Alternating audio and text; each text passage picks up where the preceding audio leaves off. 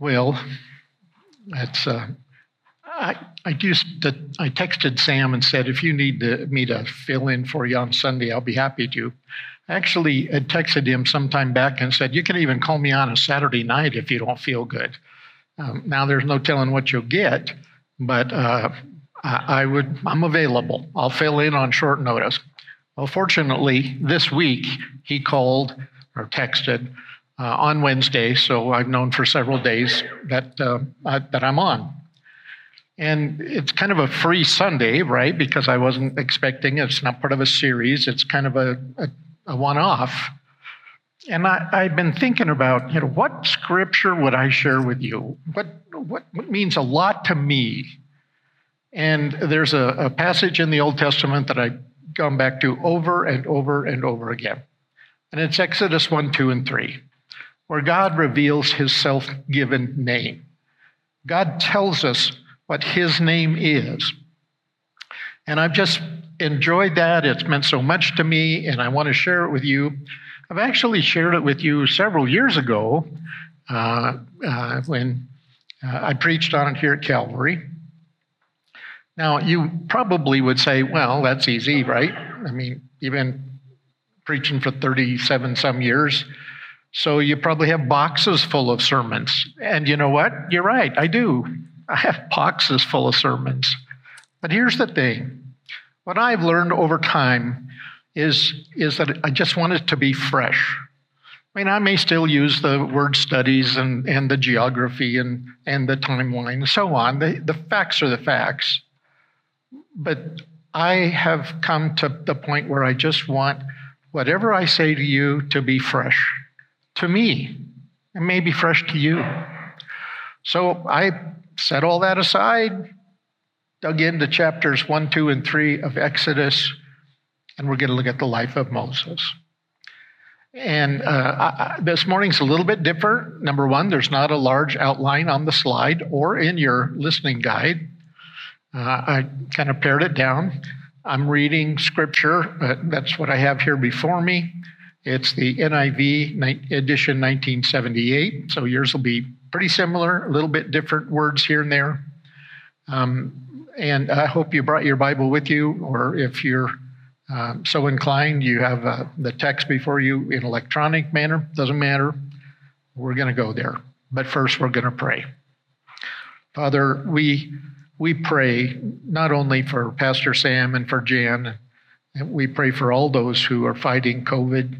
We think of the people that we prayed for recently, people in our own families, people in our small groups, people in this town, in this county, in this country. And we pray for protection and safety for them, that they would heal, that they would become well, that they might, again, be able to serve you. We don't understand all that takes place, but we understand you, and we know that we don't go through it alone. So we pray for Pastor Sam and for Jan and for many others. We pray for ourselves too. Not only that we would be safe and well, but that we would be safe in Jesus, safe spiritually, that we'd find our hope and our home and our help in the Lord Jesus Christ, in whose name today especially we pray. Amen. Well, I'm going to be reading scripture to you. I'm going to start at Exodus chapter 1 and verse 1. And specifically, I would like you to go slow with me, slow through chapters 1, 2, and 3. Because when we read the Exodus, there's a tendency, I believe, on our part to kind of read right over it, 1, 2, 3, and get on to the Exodus, right? We want to get on to the good stuff. We want to get on to the plagues and the death angel that passes over and the destruction of Egypt and the Exodus itself, their removal from the land. And I just want you to slow down for a little bit. Look at chapters 1, chapter 2, and then chapter 3. And then you can read on your own time and speed up and go as fast as you want and get to the good stuff. Okay, tongue in cheek there. Chapter 1, verse 1, Exodus. These are the names of the sons of Israel who went to Egypt with Jacob, each with his own family: Reuben, Simeon, Levi, Judah, Issachar, Zebulun, Benjamin, Dan, Naphtali, Gad, Asher. And the descendants of Jacob numbered 70 in all, and Joseph was already in Egypt. And so the experience of the Israelites in Egypt was they went there under Joseph. Egypt was a place of safety, of food, of security. They were extremely blessed. And then they grew and they began to multiply. And the 70 turns into a great nation. And so what we have before us, even though there's 400 years of silence, right, before God begins to move, we see in the people of Israel that they went from nothing to something. And then I want you to see as we move to the story of Moses, it moves to a family, to a mother, to a very special son. Wonder if that sounds vaguely familiar. So we have in the next verse, Joseph and all his brothers and all that generation died, but the Israelites were exceedingly fruitful, and they multiplied greatly, and they increased in numbers, and so became so numerous that the land was filled with them. Actually, in 10 times in chapter 1, the Israelites, it mentions this population explosion. And so in verse 8, then a new king who knew he did not know Joseph, Joseph meant nothing, came to power in Egypt. Look what he said to his people. The Israelites have become far too numerous for us. Come, we must deal shrewdly with them, or they will become even more numerous. And if war breaks out, they will join our enemies, fight against us, and leave the country. And so the the Egyptians began to fear the Israelite people. So they had a solution. Verse 11, here's their first attempt, was to oppress them. So they put slave masters over them to oppress them with forced labor. They built Pithon and Ramses as store cities for Pharaoh. But the more they oppressed, the more they multiplied and spread, so that the Egyptians came to dread the Israelites and worked them ruthlessly. And they made their lives bitter with harsh labor in brick and mortar and with all kinds of work in the fields. In all their harsh labor, the Egyptians worked them ruthlessly. Repetition there, typical of Hebrew writing. It's not just that they were in a bad place and that they were slaves or servants, eventually became slaves. They were given a hard task. But notice that the text is very clear. They were treated ruthlessly. It's not just bad enough that they were slaves. They were beaten, they were hurt, they were hit. Life was very, very difficult for them. Well, there's effort number 2. If oppression didn't work, then maybe killing all the boy babies would work.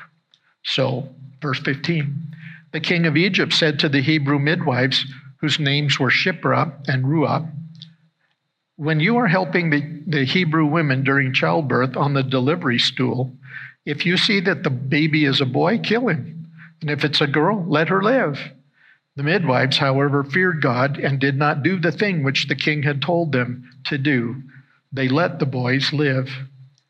Then the king of Egypt summoned the midwives and asked, why have you done this?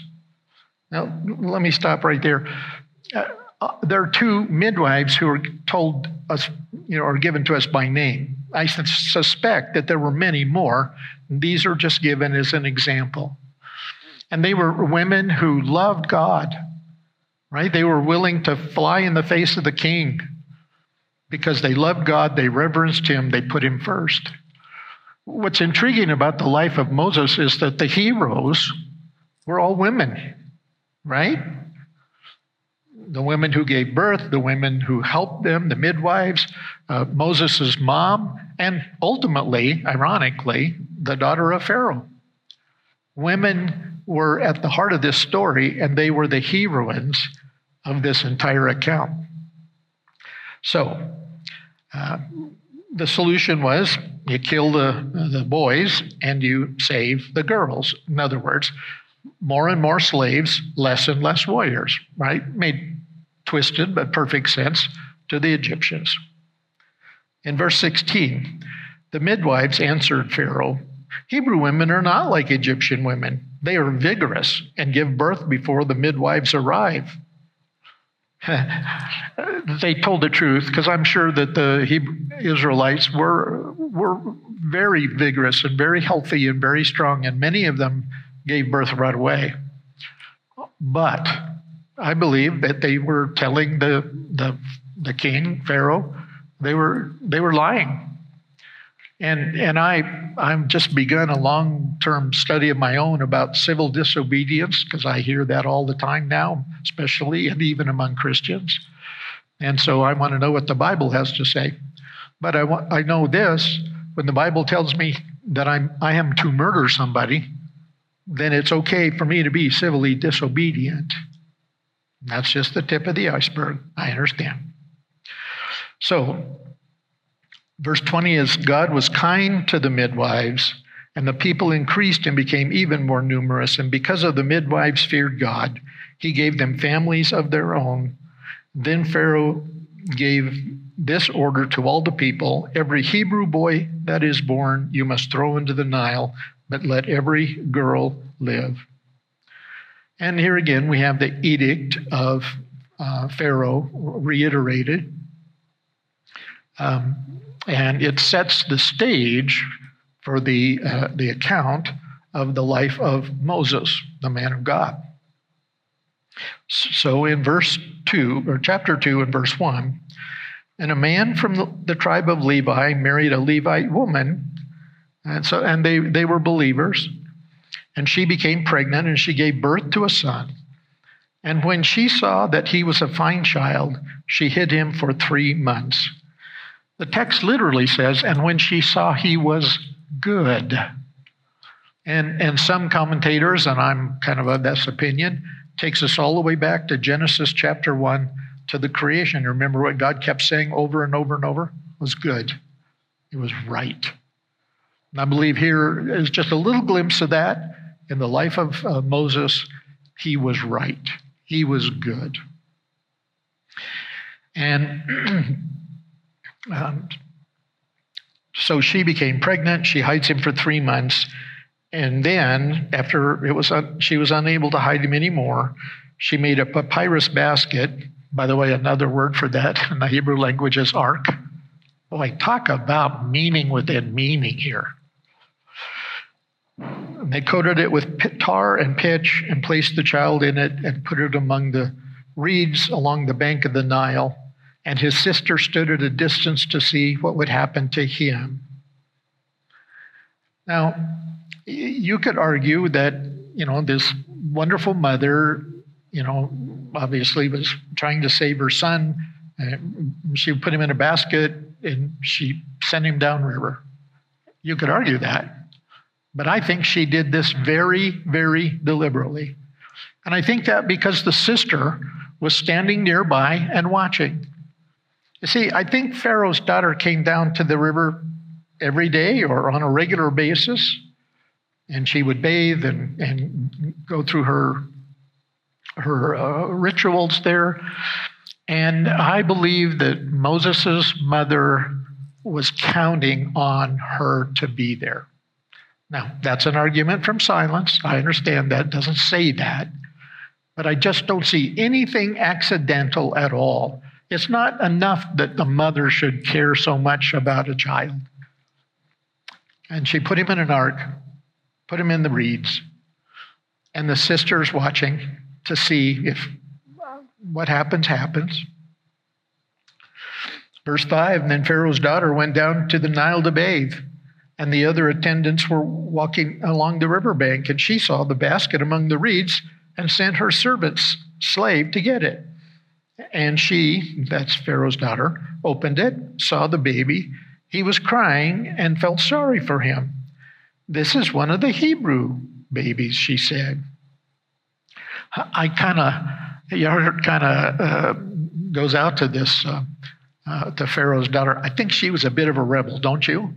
Right? She was willing to go against her dad's decree to kill all the boys. You let the girls live. I like her. She has this independent streak about her, and that God used for good. Well, here's this little baby, and she's deciding that she's going to keep it. And then the sister, in verse 7, asked Pharaoh's daughter, "Shall I go and get one of the Hebrew women to nurse the baby for you?" Hint, hint. "Yes, go," she said. And the girl went and got the baby's mother. And Pharaoh's daughter said to her, "Take this baby and nurse him for me, and I will pay you." And I just want to say, isn't God good? Isn't it amazing? At this point in the story of Moses, isn't your mouth kind of hanging open? Like, not only does she get to keep the child, she gets to raise the child. She gets to help this little one prior to his weaning. She can teach him all the truths of the Israelites. She can teach him about what God is like. And then she gives away this child to Pharaoh's daughter. And I believe Acts chapter 7, it is noted that she recognized that this was no ordinary child. And she was a woman of great, great faith. And God repaid that. So she's nursing this baby. The baby grows up. Verse 10, when the child is older, she took him to Pharaoh's daughter, and he became her son. And she named him Moses, saying, "I drew him out of the water." And that's Egyptian for "I drew him out." It's also a word that's very much like the word for son. And the word Moses may actually have kind of a double meaning. He is my son that I pulled out of the water. And so you have, she's rescued him, so she raises him as her own. And Moses was trained in the language, the mathematics, the military arts, the construction world, of all the wisdom, the intelligence of the Egyptians. And you got to give a hands up or at least give a shout down to the Pharaoh for raising this boy and basically who taught him everything. Now, I want to fast forward 40 years. And I hope, and one of the constant themes through this is God is not in a hurry, right? He's waited 400 years to act on behalf of the Israelites. Now he's waited 40 years with the special birth of Moses, where Moses is trained in all the skill and the wisdom of the Egyptians. And then we come to verse 11 of chapter 2. One day, after Moses had grown up, he went out to where his own people were and watched them at their hard labor. So already Moses is beginning to identify with the people of God, with the Israelites. And it'll become very, very clear through the text that he's identified with them. What he thinks is happening to them is wrong. He wants to act on their behalf. So he went to his own people, and he saw an Egyptian beating a Hebrew, one of his own people. And looking this way and looking that and seeing no one, he killed the Egyptian and hid him in the sand. And there's no getting around it. Moses committed premeditated murder. And we shouldn't forget that. And probably not the smartest thing in the world, right? You bury somebody in the sand, you kind of expect to be found out. And of course he was. So the next day, verse 13, he went out and saw two Hebrews fighting. And he asked the one in the wrong, "Why are you hitting your fellow Hebrew?" And the man said, with a snarky tone, I'm sure, "Who made you ruler and judge over us? Are you thinking of killing me as you killed the Egyptian?"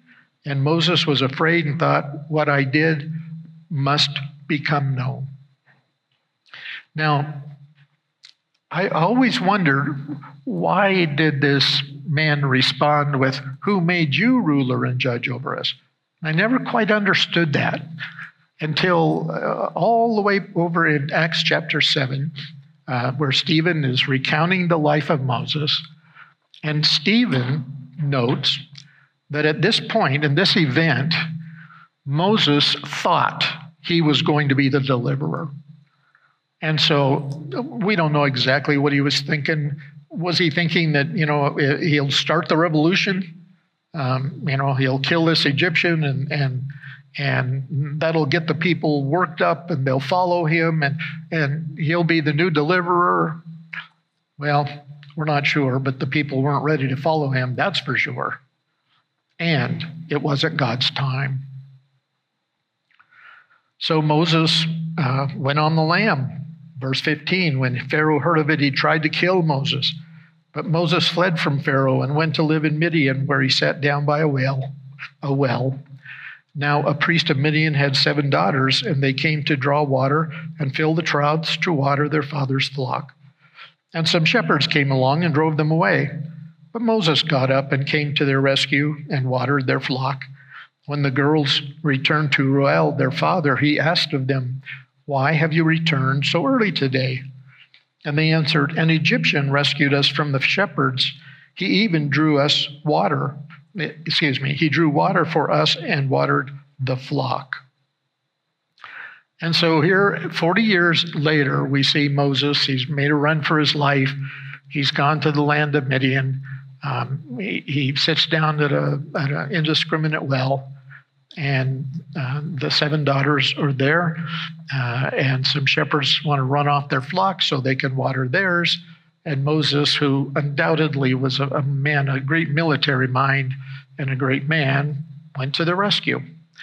And so Dad asks a pretty good question in verse 20, why not invite him here for something to eat? And Moses agreed to stay with the man, and he gave his daughter Zipporah to Moses in marriage. And Zipporah gave birth to a son, and Moses named him Gershon, saying, "I have become a foreigner in a foreign land." And so he stayed there for 40 more years. He married, his wife's name was Zipporah. He had 2 sons in total. But then I want you to look at verse 23. During that long period, the king of Egypt died, and the Israelites groaned in their slavery and cried out, and their name for help became, because of their slavery, went up to God.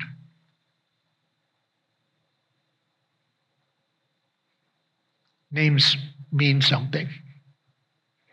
I want to say that up front, because God in the very next chapter is going to reveal his name. And names matter. Our names matter. My name is Paul J. Holmes. There are other Paul J. Holmeses in America. Well, I'm sure of that. In fact, I know that to be so. Kind of a good news, bad news experience, right? I collected the church mail one day, and there was a letter to Paul Holmes from the 6th Judicial Court of Alaska. That got my attention. I opened it up, and it was sort of good news, bad news. The good news is that the case had been dismissed. The bad news was it was a child custody case. And so I read the letter very, very carefully. And it was Paul James Holmes was the recipient of the actual recipient of the letter. So I know there are other Paul J. Holmeses around, right? I don't know the name of everybody here, but I suspect that there's probably somebody named for your name. My middle name is just the letter J. And all my legal documents, almost to a one, has J period, as if the J was short, a nickname for something. And the story is that the J came from my mom, who had 2 uncles, one Joseph and one Jacob, and she didn't want to offend either one, so she named me Paul J, and that way they could each think that I was named after them. That's the story of how I came by the letter J. But names matter. Names tell us something about people. If I say a name to you, you automatically have connotations associated with that name. If I say Abraham Lincoln, you begin to think of somebody who had a very humble beginning. He was a great speaker, a man who handled terrible, terrible pressures during the war. But he was a man who was kind. He cared about the slaves. And so all I have to do is say his name, and you automatically associate with him certain things, right? And so it is with names. Just keep that in mind, and let's look at verse 24. And so finally, God heard their groaning, and he remembered his covenant with Abraham, Isaac, and with Jacob. And God looked on the Israelites and was concerned about them. I've asked them to do another slide with those 4 Hebrew verbs highlighted. And I know when you were having breakfast this morning, you were sitting there thinking to yourself, you know, if Paul just explains 4 Hebrew verbs, I think my life will be better. But they're 4 very, very important verbs. God heard their groaning. And it's a very picturesque word. It really is. And God cupped his hand to his ear so that he could hear everything. It's what you mothers do when the baby's crying in the other room. I mean, I used to be amazed at Connie. What? Why did you go? Well, the baby was crying. Well, I didn't hear it, but she did. Yeah, you mothers know what it's like to have your ear bent in the direction of the little one. And that is the picture here of God who has cupped his ear, and he's heard the prayers, he's heard the cries of the Egyptians, of the Israelites. And then he remembered his covenant with Abraham, Isaac, and Jacob.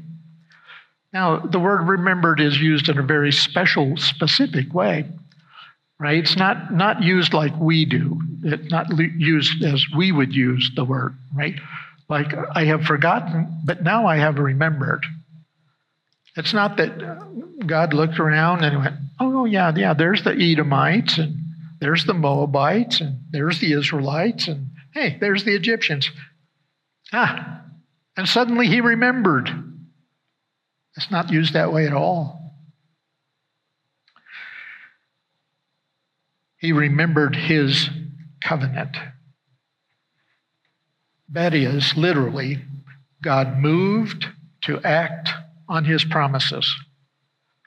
Today, I didn't ask Pastor John to pick out certain songs, based on the message, but I want to tell you that last song we sang directly came out of the message, right? We believe that God keeps his promises. He acts on them. It's who you are. We sang it over and over. And so when it says God remembered his covenant, it's not that God had forgotten his covenant, right? Look through file drawer marked C. Oh, yeah. Hey, there's a covenant. I remember now. It's not what he's saying at all. It's saying now is the time that God is acting on his promises. And almost always in Scripture, it's used in that way. And then it says God looked on the Israelites. In other words, not only did he just see them, he knew where they were, he looked on them. The idea behind this word is he gazed at them. He looked intently at them. He felt what they were feeling. It was his participation with his people in slavery. He looked on them. And then finally, the 4th verb is he was concerned about them. And literally, that is a word for God turned his head towards them. The other day, I was doing something, and I got a scratch, and it was bleeding. But the instant I got that scratch, my head turned, and I looked, happened to see blood dripping down. Now, I realize that's a poor illustration, correct? But nevertheless, God looked down. He was concerned. He cared. He knew He wanted to do something on behalf of the Israelites. And I think of all the times that that maybe I or maybe you have felt like God doesn't care anymore. He's just not listening. I've prayed, but he doesn't seem to hear me. God doesn't know me. He doesn't know what I'm going through. God's not aware of my situation. Do you ever think that? Don't raise your hand. Please don't. Right? Do you ever go through that? You say, where's God when you need him? And I'm sure the Israelites were praying pretty much that. Where's God when you need him? And you and I have said it at times. Maybe your husband or your wife has said very, very unkind things about you. They're not true. And you feel it. Well, I'm here to tell you that God feels it too. Maybe your boss is not treating you fair. He's a terrible person to work with. And you say, God, where are you? And the answer is, God's right there with you. He's going through it together with you. Maybe you have a friend who has just abandoned you, or worse, a friend who's abandoned you and attacked you and turned and said evil things about you. And you say, God, where are you?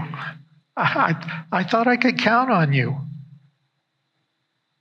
As Christians, we're being pushed to the margin of our culture.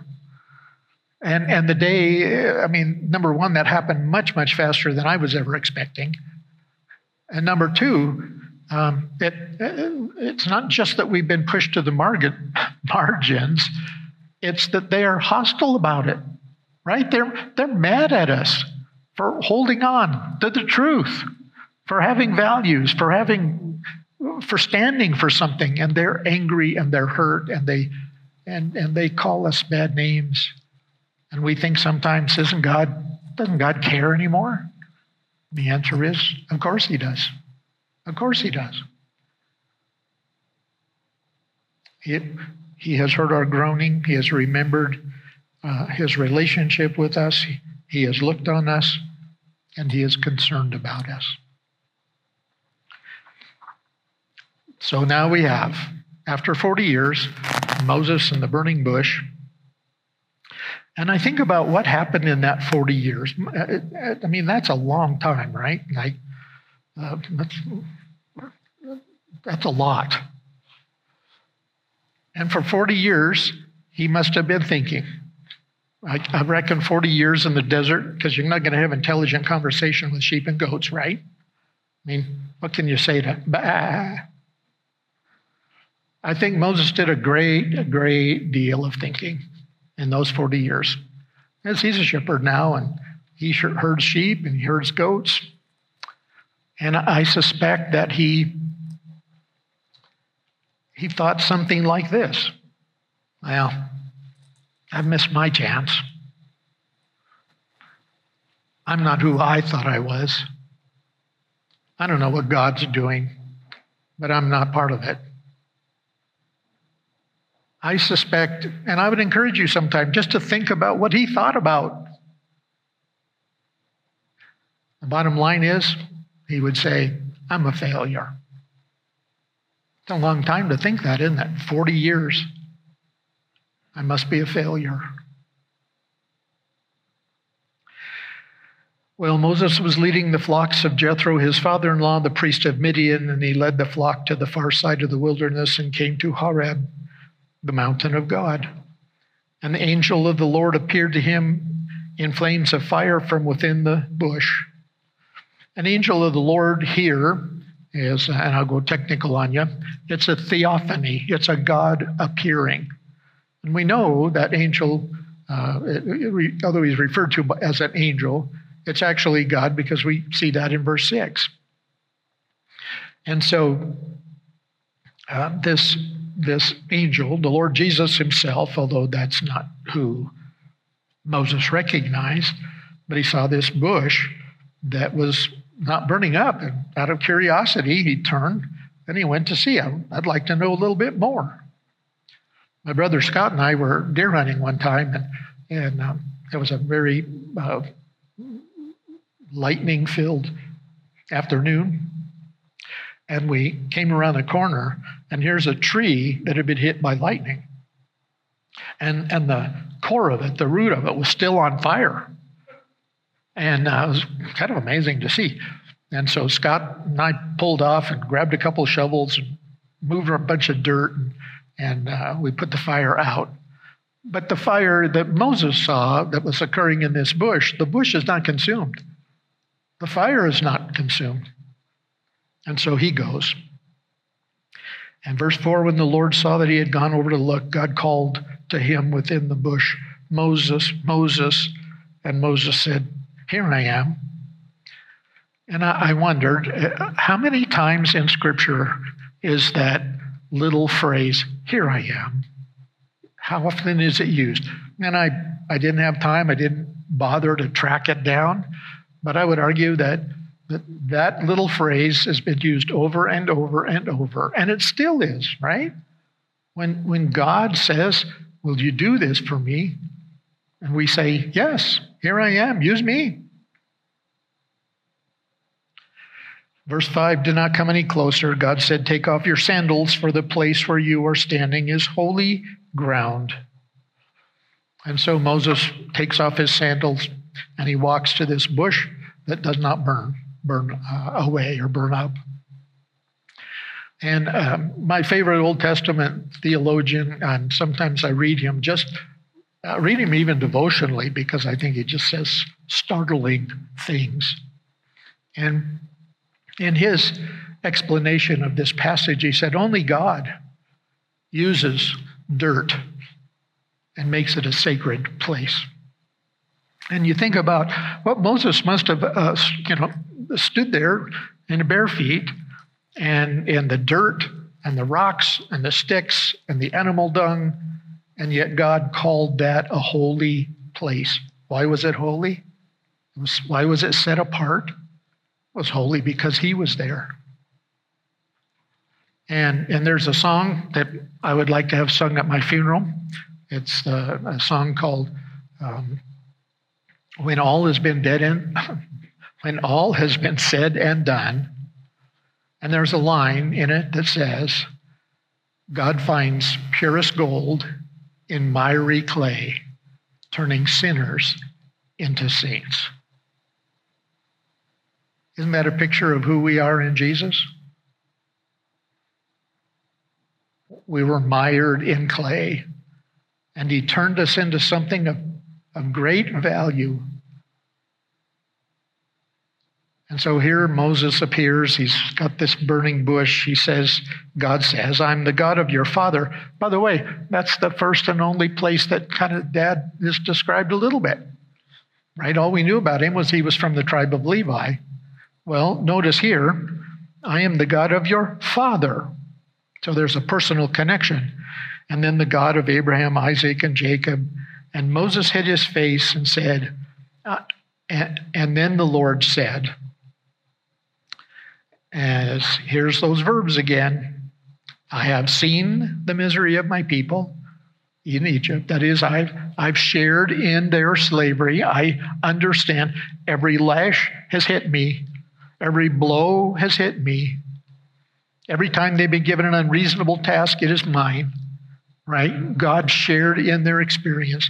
He heard their cry. That is, he listened.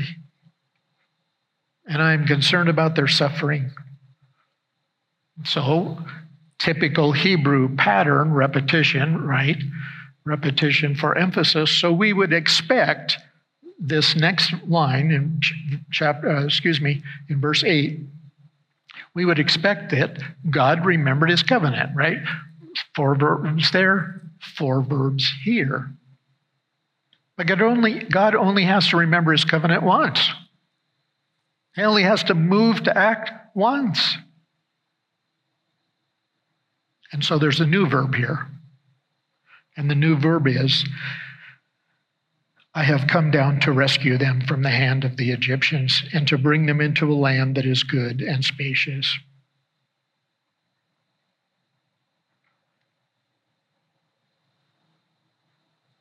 God hears. God knows. He's certainly concerned. And God has stooped low to deliver. Man, if that's not a picture of Jesus, I don't know what is. Right? He stooped low to deliver us from our sin. And there's, by the way, two parts of this deliverance. Deliverance from the Egyptians and then putting them in a good land. And isn't that what Jesus has done for us in a spiritual sense? He has stooped low. He has rescued us from sin. And, part two, he has put us in a good land, in a good place. And if you're older like me and you've been following the Lord a while, you wouldn't give anything for what he's done for you, for what he's done for me.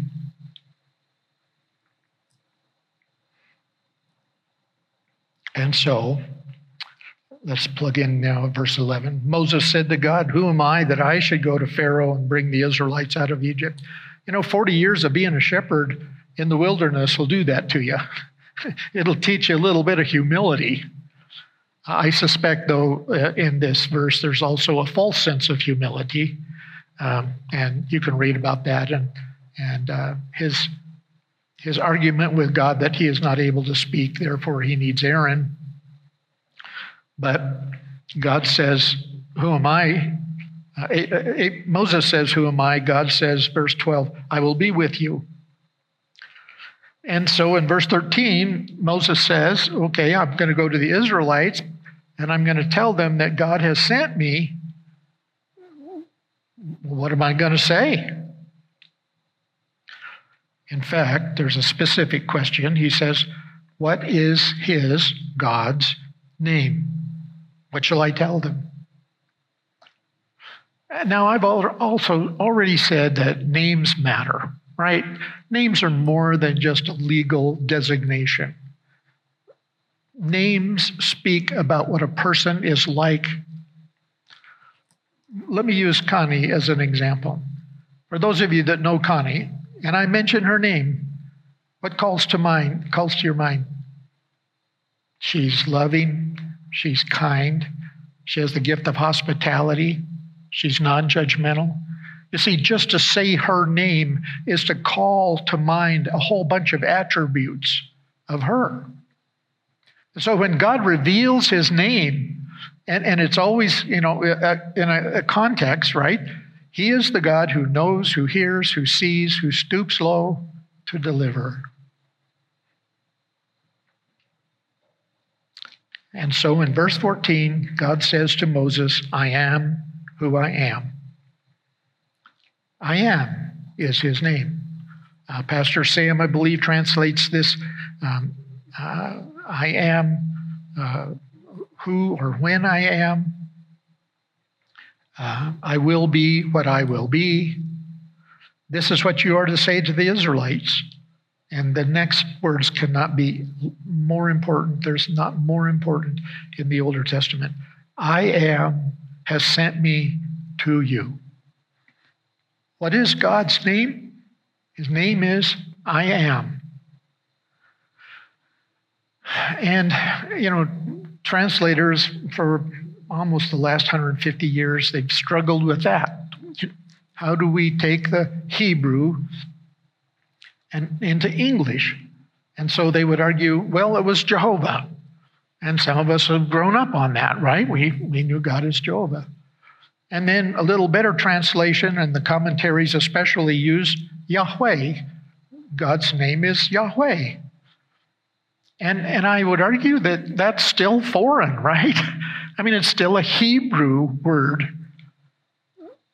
And God's name in Hebrew moved over into English is I am. I am. And we'll talk about what that means in a minute. The Jewish people were so afraid of breaking the third commandment, that is, to keep the name of the Lord holy, to not take it in vain, that they quit translating I am. Because if you were honest and you were just translating the Hebrew into good English like we have before us, you would say God's name is I am. But they were scared to death of saying God's name in vain, so they transliterated it into English as capital L, capital O, capital R, capital D, Lord.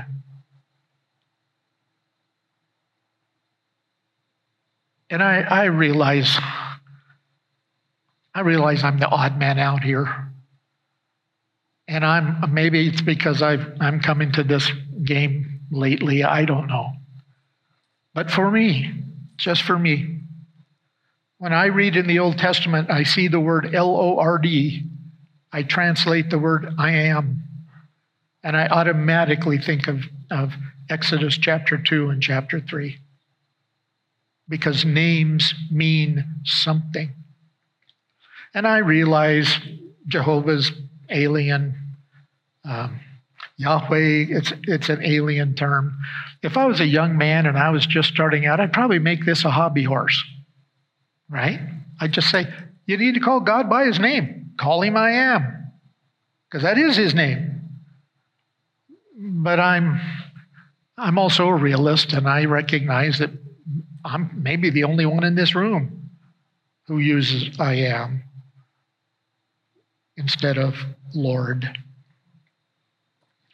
And if I was younger, I'd probably make a hobby horse out of this. I'd drive a stake in the sand. The reality is, I'm probably not. Do I wish you would use his name, which is I am, in the place of Lord, capital Lord? Yeah, I wish you did. I wish we all did. I wish I'd been brought up that way.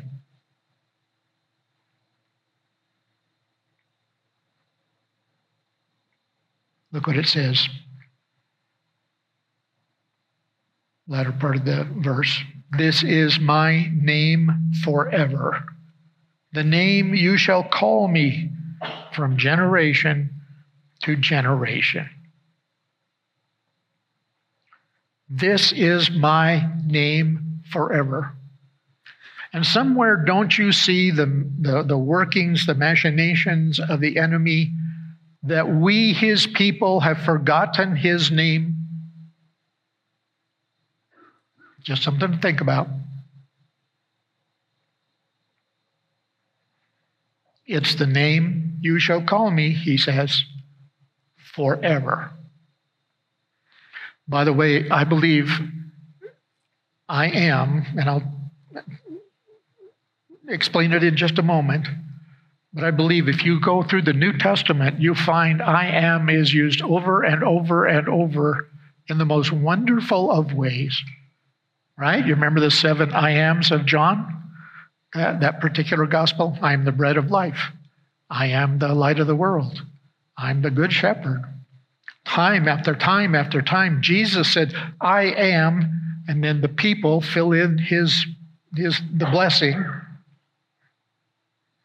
In fact, so much so that in John chapter 18, when the soldiers come to catch Jesus in Gethsemane, and they were, are you the one? And you can read it for yourself, but it says, when Jesus said, I am, you know what happened? They fell down and they were ineffective. And he just said his name. I encourage you to read the New Testament and just plug in the I ams. So what does it mean? What's the bottom line? Yeah, it's different, it's foreign, it's alien, and we're not accustomed to calling God by I am. And I've spent a great deal of time thinking about it, and I have come to this conclusion. It's a small conclusion, because I think there's more. But the conclusion is, I am is the answer to life's most important questions. And this slide, the last slide, asks you to fill in the blank, right? For yourself, for your issue, your plight, your question. Let me give you a couple of examples. If I said to God, Are you able to forgive me and wash me clean? And his answer is, I am. And it means I can turn to him, and my sins, past, present, and yet future, are forgiven, and I am washed clean. Is God able to do that, you ask him? And his answer is, I am. I can do that. You're going through the hardest thing, the hardest time, the hardest period of your life, and you don't have an idea of how you're going to make it alone. And you ask the Lord, are you able to support me and care for me through this? What's his answer? I am. I'm able. I can do it. I can do it.